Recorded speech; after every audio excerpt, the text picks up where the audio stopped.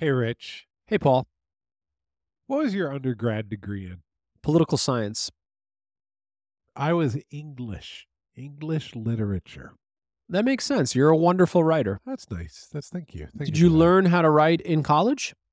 I learned quite a bit. I had a creative writing minor. I was absolutely destined to be unemployable. I was going to say, And you went for it. we joked about it even then in liberal arts and colleges stuff. But here I am. I got my English degree.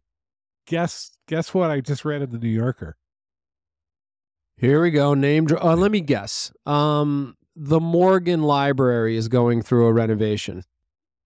They're always getting renovated.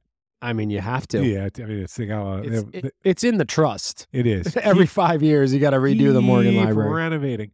No, it turns out that it's hard times for the English degree. The numbers are in free fall. In fact, people are kind of done with the humanities when it comes to the college. Define the humanities. Well, let's do that.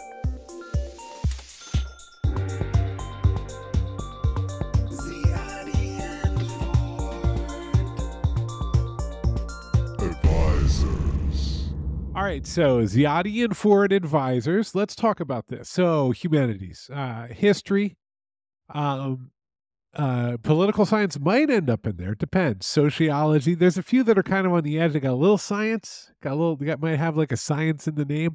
But literature, history, women's studies, art. Yeah. Not art history. Not Art necessarily history. art. Not like because I might want to go be. Because there's also the art like at SVA where I'm going to go be an illustrator. Yeah. Right? So those are doing okay. But I went to college to broaden my interests and to learn about how the world works in a very like meta way. I took 4 years. I read the great books. Those are down. They started to collapse. A decade ago. They've always been up and down, and now big trouble. The numbers aren't coming back. People aren't majoring in English. According to this article. Okay. The departments are shrinking. And so do they explain why? There isn't like a consistent thesis in the piece where I'm like, okay, yeah, that really explains it. My take on it, one of the professors that they talked to at Harvard is like, well, I got a smartphone. I barely read 5 books a year anymore, or whatever. It wasn't like he used to read like 5 books a month, and now he's like, I look at my phone. Right. Like, Which is real. That's real, right? And so I think, what I'll say it is for me, what I think it is, there was a sort of, and the article hints at this, there was a kind of post-GI Bill, like, everyone should go to college. America, we're going to be that shining city on the hill. Everybody should pursue their interests, and we're going to figure it out as we go. Yep. And then I think there was, starting in the 90s, an absolute reassertion of like a kind of hardcore market dominance in the world. And the idea that you could live a modest life, thinking thoughts and focusing on the things that you truly love. Yeah. Kind of went out. It just didn't stick in there. Wasn't something that it turned out as a society that we were going to double down on. Right. Grants for artists, National Endowment for the Humanities, all those kind of organizations gave way to like just professional ambition. And you know what? We have a marketplace of ideas, and we're going to just get out there. And so I think that I think that what's happened is that you can still go get an English degree if you want one. I have to be frank. Well, I would hope so. Yeah. I mean, whenever I see like someone that is majoring in the humanities, I assume their parents are wealthy. Not always the case, but it's not a bananas assumption. And I think you can almost take the negative, which is whenever you see the child of a family that maybe a first generation immigrant.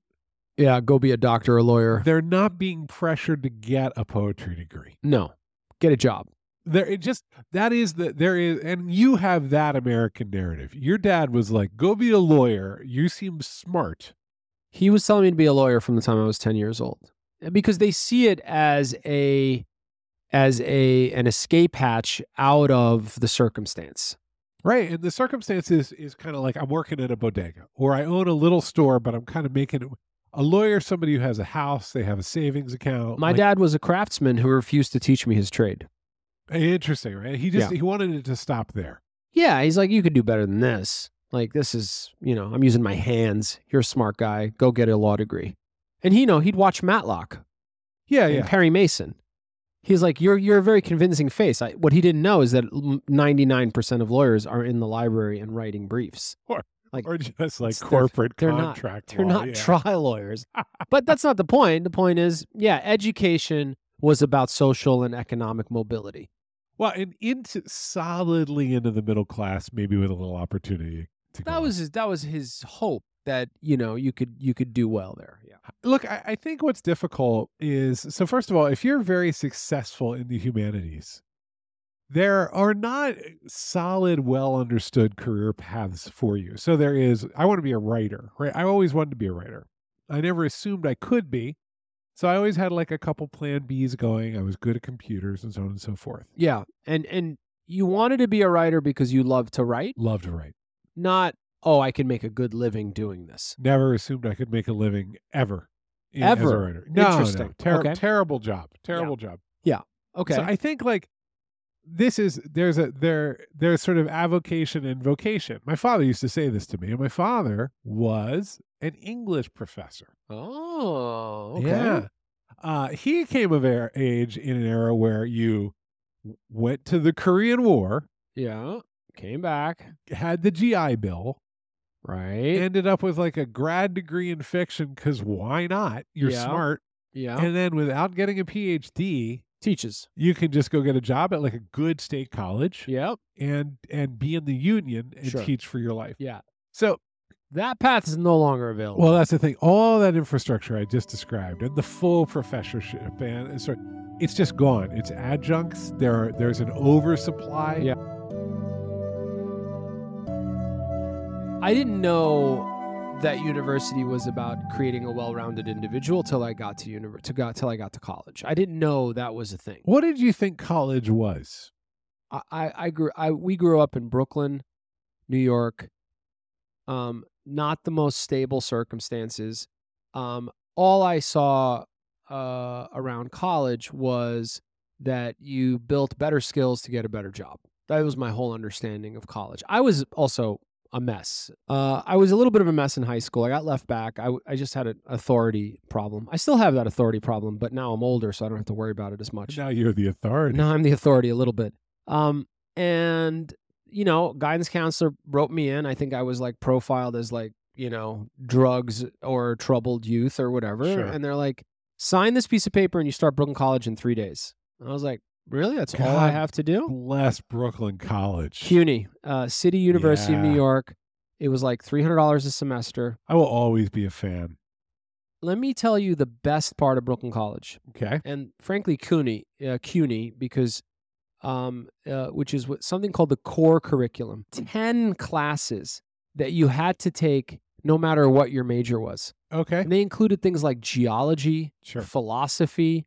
It just ran the gamut. Okay, so you're not going to be reading poetry the whole 4 years you're here, but you're damn well going to read a poem or two. You're going to read a poem or two. Okay. And the core curriculum, which just, was like half your credits almost. It was actually, as far as community college and state colleges go, it was very well regarded.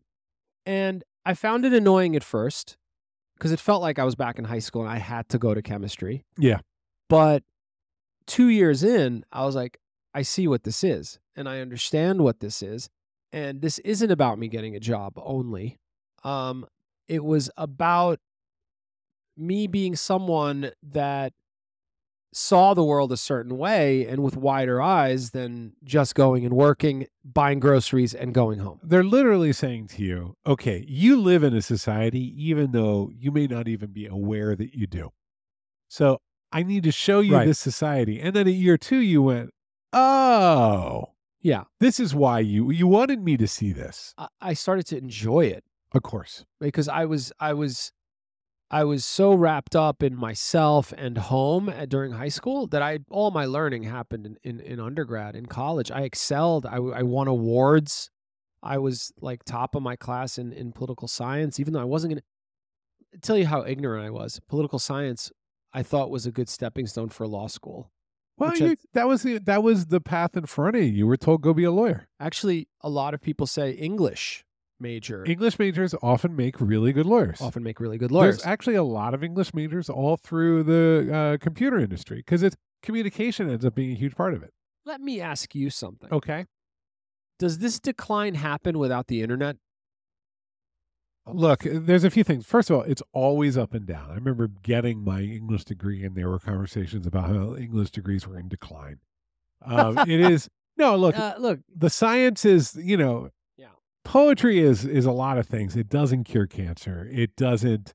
It doesn't get shoes made more cheaply. Yep. Things that incentivize human beings want a nice house and they like a piece of meat.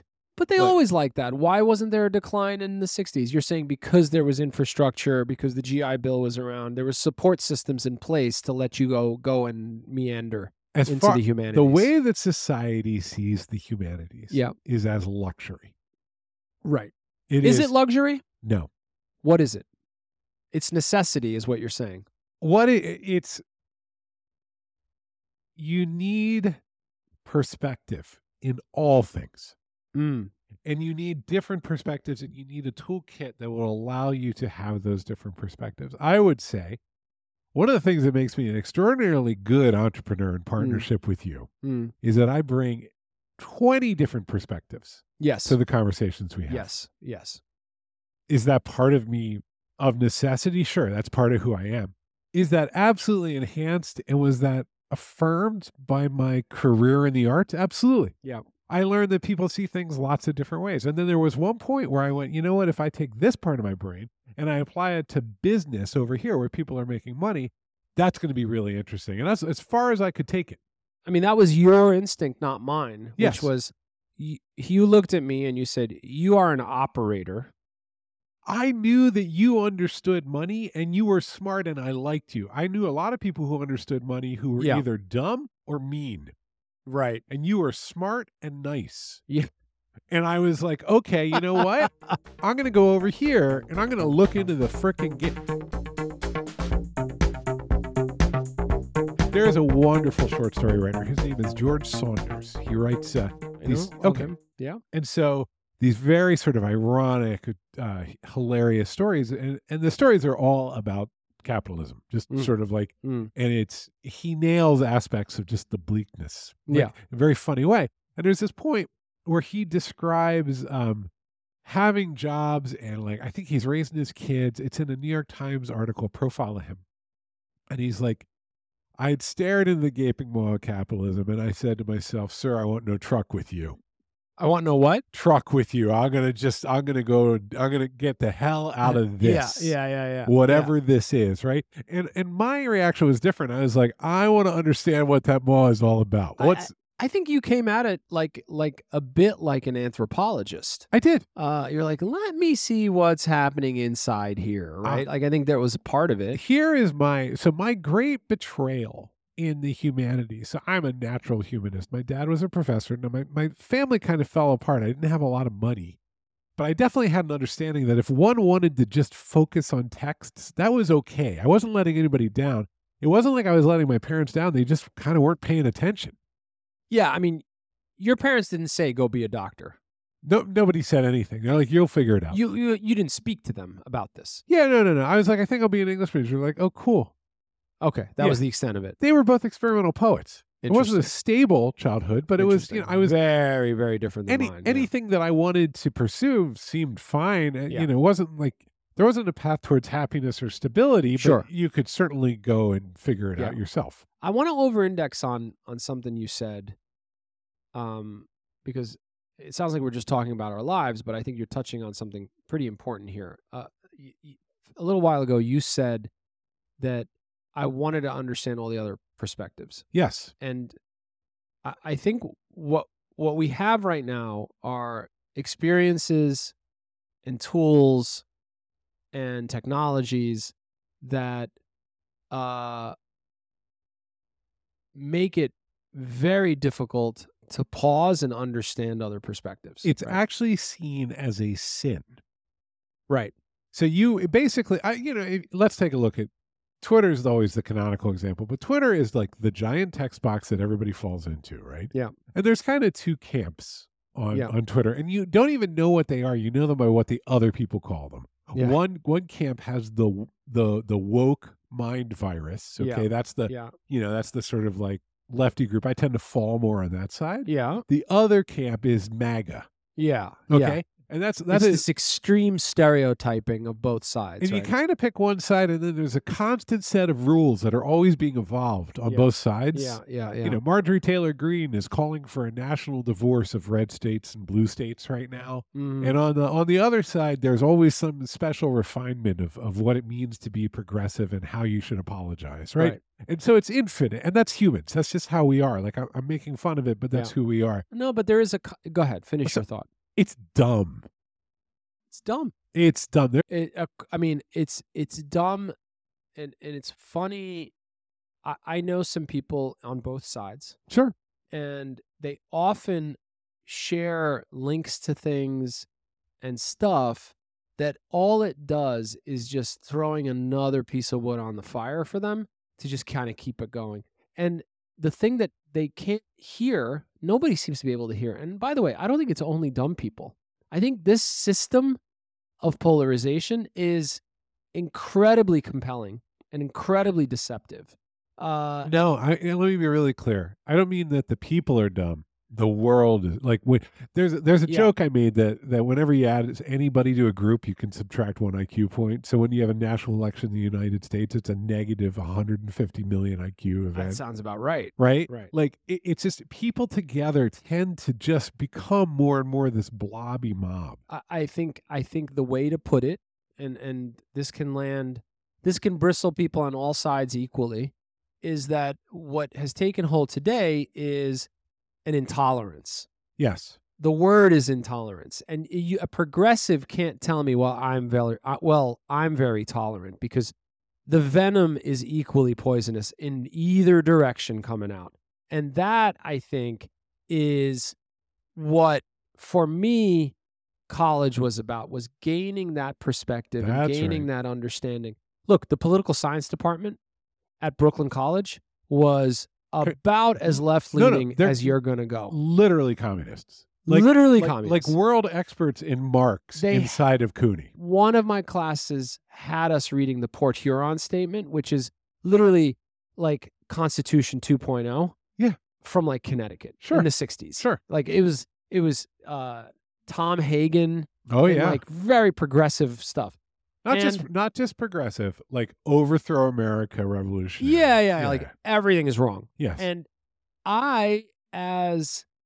but I have to say, some of the most valuable conversations I had were pushing back, because I couldn't believe I was in America.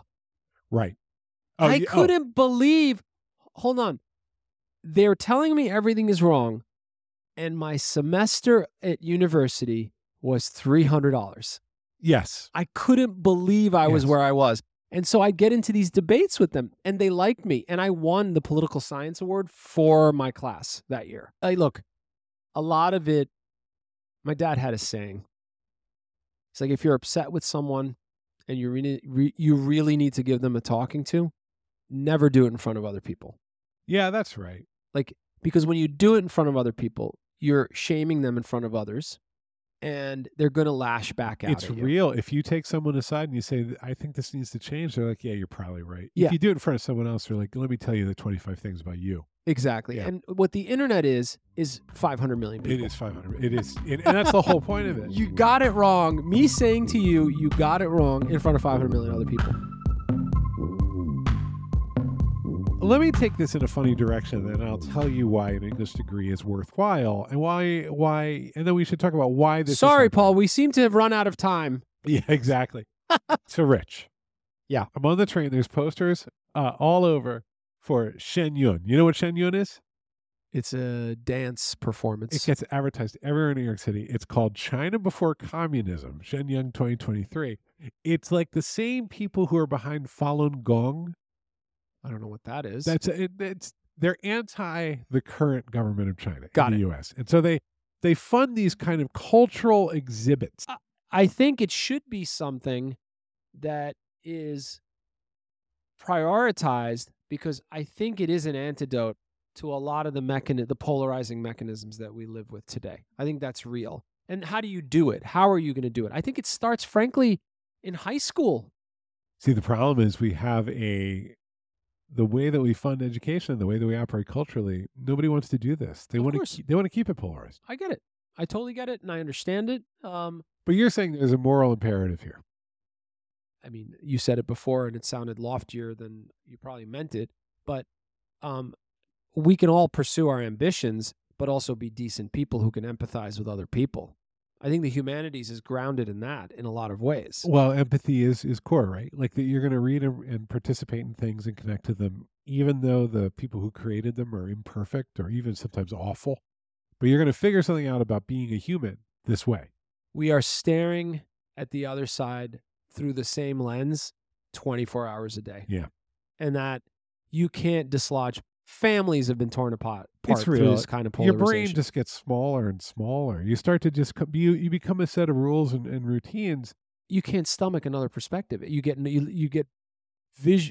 viscerally nauseous at the idea of something else that's contrary to how you see the world. It's kind of insane. That's true. I know really, really smart people who lose their minds when you give them an opinion. I went to a holiday event once with a family, and I named the magazine that I worked for, and a guy like turned his back. Yeah.